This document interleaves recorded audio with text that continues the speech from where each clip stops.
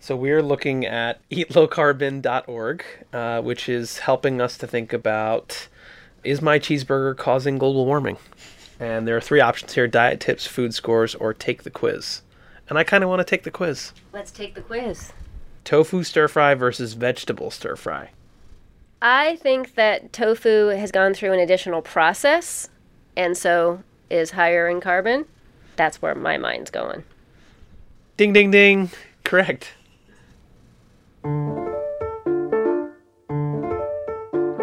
You're listening to Food by Design, an IDEO podcast, where we talk to the people who are building the food systems we'll need in the future, right now. We go where the questions are, looking at the gaps in the current systems, and share what we learn, all to find out what's next. We're here to start the conversations that can help make better food systems for every one of us. I'm your host, Sandeep Ahuja.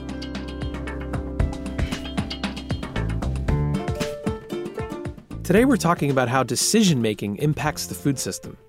I know that when I first started paying attention to food systems and working with our design teams at IDEO, I just assumed that all of my food product choices and preferences were my own. But it turns out, I've absorbed years of marketing, and many of my decisions happen on autopilot. Companies and marketers use all kinds of psychological tricks and triggers to win us over. Tricks like labeling a food product as all natural, even though it's fried in hydrogenated oils or has high fructose corn syrup. Technically, those oils and corn syrup are in fact all natural, but the term all natural is put on the package to make you think the product is better for you, when it actually isn't. What if food companies use that same persuasiveness for the good of the planet instead? We might eat more nutritiously if we had a bit more information when making a decision. If we understood the stakes between option A and option B, could we get people to pick the more climate-friendly option B? In order to get consumers to do that, sometimes all it takes is a little nudge in the right direction. When Maisie Gansler was getting started in the food industry, there were no companies with chief sustainability officers. This job didn't exist, and the word sustainability, well, it technically existed, was not applied to business, and certainly not to the food business. This was back in 1994. In 94, I was a 10-year-old boy sneaking into my big brother's room to listen to Illmatic and Ready to Die. Maisie, on the other hand, was fresh out of college looking for a new job. I read an article in a trade magazine. It was Restaurants and Institutions magazine, which doesn't exist anymore, called A Baker's Dozen of Piping Hot Companies to Watch. On this list was Bon Appetit Management Company, no relation to the magazine. Bon Appetit is a contract food service company, the kind of organization that staffs and supplies museum cafes, university cafeterias, and office eateries. And so I did what one did in those days, which sounds totally crazy now. I got the newspaper and looked in the classifieds to see if there was a job. And I couldn't find a phone number. I saw a position, but no phone number. So I went to the public library where they had all of the phone books and looked up the phone number for Bon Appetit, which was in Menlo Park at the time, and called. Maisie managed to get herself hired into an entry-level position. What attracted her to Bon Appetit was that they served highly flavorful, more nutritionally dense, restaurant-quality food in unexpected places. The places where you might usually expect to settle for bland dishes that were more often than not less good for you. Instead of mystery meats and casseroles, Bon Appetit served chef-driven plates like wild mushroom-crusted venison with a huckleberry juniper demi-glace. The company did prove to be one to watch. Before COVID-19, they served a mind-boggling 250 million meals a year at all kinds of venues: the Getty Museum, the Chase Center Arena, MIT, and Twitter, among others. Bon Appetit has grown to be a billion-dollar-plus business while being an industry leader in environmentally and socially responsible practices. They've been recognized by organizations like the James Beard Foundation and the Natural Resources Defense Council. As Maisie rose through the ranks, eventually becoming the chief strategy and brand officer, she and CEO Fedele Baccio had conversations that would lay the groundwork for the future of the company. Everybody that talks about sustainability in food has one of two stories. They were going along, they were a cook or they were a manager, and then they either went to Chez Panisse or to Moosewood, depending if they were West Coasters or East Coasters, and they had these awakenings. And I said, what if we could be that for people? Chez Panisse in Berkeley, California, and Moosewood in Ithaca, New York are seminal restaurants in the mindful eating and slow food movement. They both opened in the early 70s and have always sourced local produce from regional farms, serving only what's organic and in season. They grew into cultural institutions that inspired former employees to open their own restaurants and businesses. Maisie says this is a big part of how change is made, through like-minded employees and evangelical diners. But we employ so many more people than those individual restaurants can, or as diners. And most of our diners eat with us again and again and again because we're at their workplace or we're on their college campus. So we're essentially at their home. We have the potential to impact so many more people. Maisie says that, at the time, some of the produce they were buying was lacking in flavor. Some of their vendors, for example, were harvesting tomatoes when they were green and hard so they could survive shipping, which made for a really pale, unappetizing tomato salad. So Bon Appetit started an initiative called Farm to Fork, aimed at buying produce from farms within a 150-mile radius. And it was really about flavor. It was a culinary act, not a political one. We didn't think that customers were going to care about the name of the farmer. That sounds stupid now, but if you can put yourself back in the late 90s.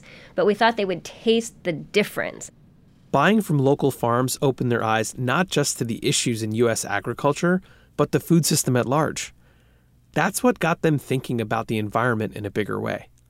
With a campaign they called The Oil in Your Oatmeal, they educated people about the petroleum inputs in the food system, which led them directly to climate change. In 2007, Bon Appetit launched the Low Carbon Diet, an initiative that highlighted the link between climate change and food production. Yeah, I said 2007, 13 years ago. They've been thinking about this way before it ever went mainstream. That led them to set up targets around reducing the company's carbon emissions. They had 5 main goals, one aimed at serving local seasonal food, and one about reducing food waste. They stopped buying processed or packaged food, except for some candies and sweets. We eliminated foreign bottled water, really looked at air freight versus shipping and trains, limiting air freighted seafood and non-tropical fruits. But their most ambitious goal was also the riskiest. The biggest one was what we called move away from beef and cheese, and trying to reduce our beef purchases by 25%. We eventually wound up reducing our beef purchases by 33%. Where we are today, it's very trendy to be not serving beef. But at the time, it seemed crazy. As we explored in our episode about soil and carbon, the production of beef is a big contributor to climate change. Cows emit a large amount of methane, as you know. Last one in the series, I promise. When you add the carbon emissions generated from converting land for agricultural use and the soil erosion, beef's impact on our climate is substantial. Of course, we know it doesn't have to be that way. At least, not if everyone was carbon farming the way Lauren and Lisa Poncha do back at their cattle ranch in Northern California. We heard from them in our second episode. Listen, cutting back on beef is a no-brainer, earth-friendly choice. But we all know how Americans feel about their cheeseburgers. This was not going to be an easy sell for Bon Appetit to make to its customers, and they got some pushback. We heard you've drunk Al Gore's Kool-Aid, and it was a very partisan issue at the time. They decided to promote their new goals with a low-carbon diet day, a day in which the whole menu at every one of Bon Appetit's cafes was climate-friendly. Here they experimented with taking their goal of beef reduction to the extreme. Like not serve any hamburgers or any beef, which really shook people up that they couldn't have beef on a day. But then we wanted the rest of the time for it to be stealth, because we wanted people to not be shaken up and just be making better choices and get into the rhythm and just love other items and start ordering them because they tasted good, not because they were being guilted out of eating the big bad beef.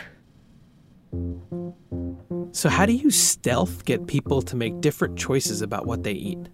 This is something restaurants do all the time with what they call menu engineering. Restaurants are notoriously difficult businesses to run, typically operating on razor-thin margins. The idea with menu engineering is to identify your most profitable and popular items. And then you redesign the menu and change how servers talk about the food, keeping in mind those items that help a restaurant's bottom line. Maisie and her team applied that same idea to climate-friendly foods. So then how do you make big bad beef less attractive? They had their chefs strategize ways to design and serve dishes to satisfy a meat eater, even though there was less of it on the plate. Things like, can you take a menu item that would traditionally be a plated item with meat in the center, and can you turn that into a bowl? Bowls are really popular these days, where the majority of the bulk is actually the vegetables filling up the bowl, and then that smaller portion of meat is on top, going, ta-da, look how delicious I look, but oh my gosh, I'm only 2 ounces, not 6 or 8, because I've got so many other wonderful things around me and underneath me to bulk up the dish. The whole idea with this was to guide people to make choices that were better for the environment without necessarily having to preach to them about it. We know that if you put a box around items, that people's eyes go towards them. We know that if you have a healthy item and you label it as healthy, that people don't order it. We know that if you have a vegetarian item and it's the only item, that it's an outlier and it becomes the freak. You have to have 3. Maisie and Bon Appetit were wading into what behavioral economists call choice architecture. Of course, consumers have freedom of choice, but they're often influenced by the way in which their choices are presented. To push you towards a desired outcome, a choice architect might give you a little nudge. So the idea of a nudge is that we can help people make better decisions if we change things in their environment that help push or nudge them in a direction. This is Dr. Rick Larrick. He's a professor at Duke University's Fuqua School of Business. Rick's research focuses on decision-making and what strategies might influence consumers to make climate-friendly choices. Rick and his colleagues studied just how well people understood how much energy it takes to produce a food product compared to the energy needed to run an appliance. For example, just one serving of beef is far more energy intensive than running an air conditioner for an hour, and that has major implications for the planet. The principle is that if people knew the truth, they might choose to eat differently. What we found was that people way underestimate the energy consequences of food and the greenhouse gas emissions related to food. Beef produces about 10 times as much carbon emissions as soybeans do. And so when you think about the carbon consequences of eating meat, especially red meat, beef is just way more intensive when it comes to the greenhouse gas emissions. And in people's mind, they see it as only twice as bad as soybeans. They don't recognize that it's 10 times as bad.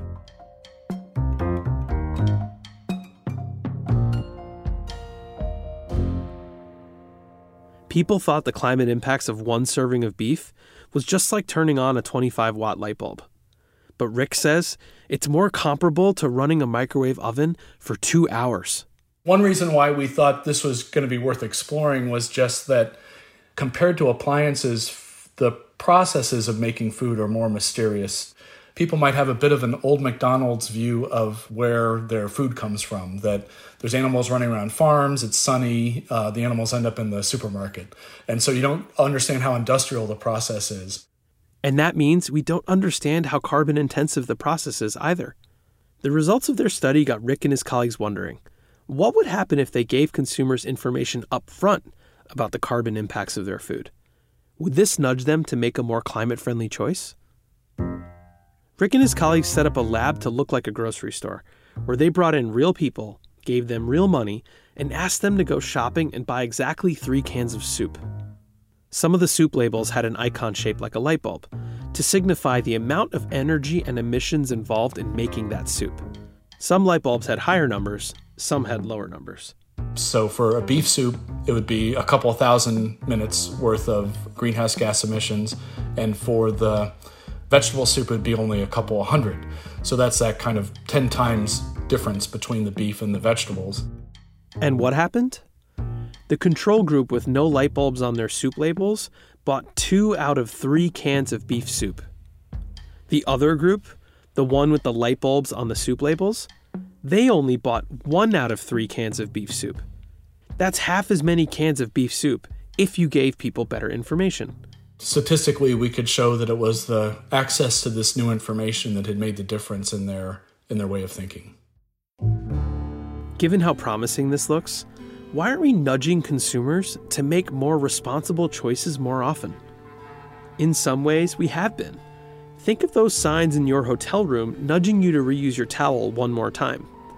But Rick says that nudging can backfire because humans are tricky. Once you've reused your towel, you might feel like you've done enough good for the planet. I'm all set.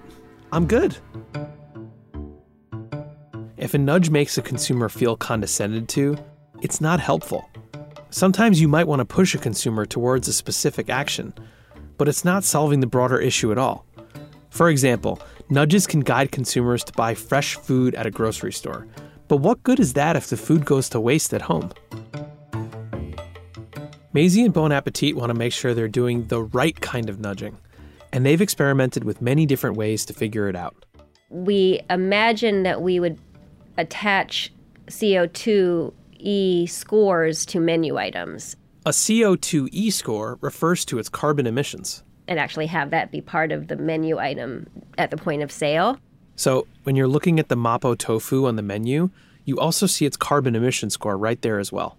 And while the amount of science out there that clearly show a difference between the carbon emissions of a beef dish versus a chicken dish versus tofu, it's not really good enough to compare vegetable to vegetable or tofu to tofu. And so it became very obvious. Beef high score, vegetable low score. It became very redundant on menus. It just didn't really pan out from a visual standpoint. It didn't make the impact we hoped it would. But this info did end up making it onto a website they launched, www.eatlowcarbon.org. People visiting that site can toggle through the images of various plates of food, a roast beef sandwich, pasta primavera, and learn the amount of greenhouse gases that are emitted during the product's life cycle. Afterwards, they can test their knowledge with a quiz, just like we did at the beginning of the episode. 7 years after their low-carbon diet campaign launched, Bon Appetit measured their efforts and found they reduced their carbon emissions by around 5 million pounds of carbon dioxide every month. They've recommitted to the low-carbon diet goals and are now focusing their efforts on purchasing.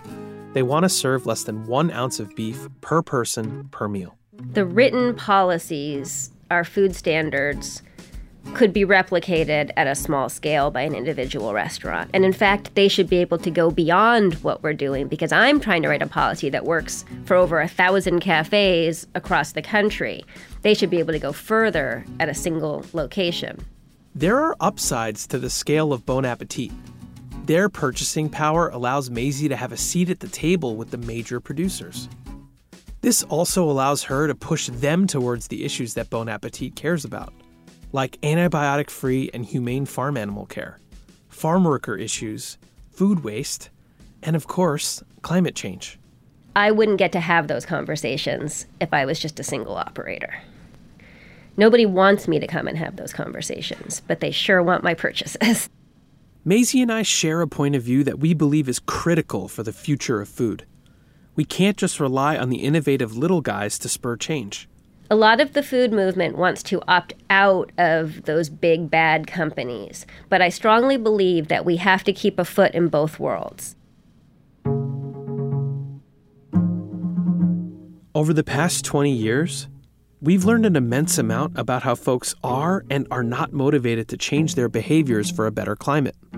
Looking at the sustainability movement outside of food has a lot to teach us. Take Gen Z, for example. Their consumption habits are drastically different than those who preceded them. They've shifted from a reliance on single-use plastic bags to reusable ones. and they prioritize sustainable services like Rent the Runway over disposable fast fashion. These are industry-shaking norms that all point to a better way. And I'm not ashamed to say that I've changed my own habits for the better since learning from Maisie and Rick. I try not to buy or consume any products that have been air freighted internationally. The other thing I just can't get out of my head is that story Rick shared of the microwave running for hours.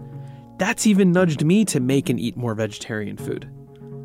We humans mean well, but we're creatures of habit, which is why understanding decision-making is so relevant to changing our systems. If we could incorporate the latest science and proven techniques, we could help people switch out of autopilot.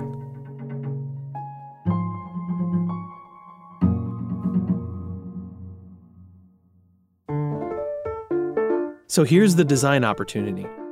How might we nudge the system to default to the most climate-friendly options? If this gets your wheels turning and makes you excited to share ideas, thoughts, or maybe even better questions, visit ideo.com/food and help us keep working to create better food systems for everyone. Thanks for listening. If you learned something and enjoyed this, please send it to a friend. And you can really help by leaving a perfect rating and a review. You know the algorithms love that. I'm Sandeep Ahuja. This is Food by Design. The show was created by Sarah Quadraro and me. Today's episode was produced by Evan Roberts and edited by Tina Antolini and Julia Scott. Mark Henry Phillips composed our original music. Chris Hoff is our engineer. Special thanks to Matt Ridnour, Judy Shu, and Sarah Rich.